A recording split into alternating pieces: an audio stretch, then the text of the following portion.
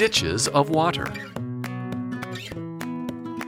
For many years, Moab was controlled by Israel and paid them high taxes. When Ahab died, the king of Moab refused to pay Israel any more taxes. Ahab's son, King Joram, organized his army and prepared to march against Moab. He sent a message to Jehoshaphat, king of Judah. "Please join me in our campaign against the king of Moab. He's rebelled against me." Jehoshaphat agreed, and the two armies marched south of the Dead Sea and into Edom. The Edomite army joined them. So all three continued their march towards Moab. Soon they realized there wasn't enough water in the desert for all their men and animals. Joram said, I think the Lord has led us here so we could all be captured by the Moabites." Jehoshaphat said, "Do we have a prophet of God with us?" One of the officers told them that Elisha was in the camp. The three kings went to him. When he saw Joram, he said, "Why are you coming to me? Why don't you talk to one of your idols?" Joram said, "Please, I think the Lord your God has led us here so we'd be captured by the Moabites."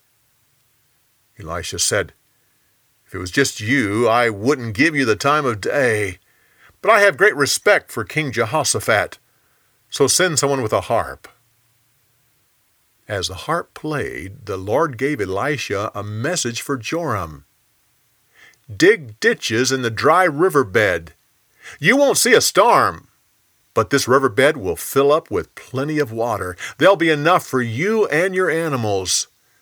Oh, this is an easy thing for the Lord to do. He will also help you defeat the Moabite army, and you'll be able to capture their cities. The next morning, the water suddenly started flowing, so much that it flooded the land. The Moabite army got up early and looked in the direction of the three kings. The sun was shining on the water and made it look red. They shouted, "Look at all that blood! The armies of the three kings have turned and killed one another. Come, let's go collect the spoils from their camps."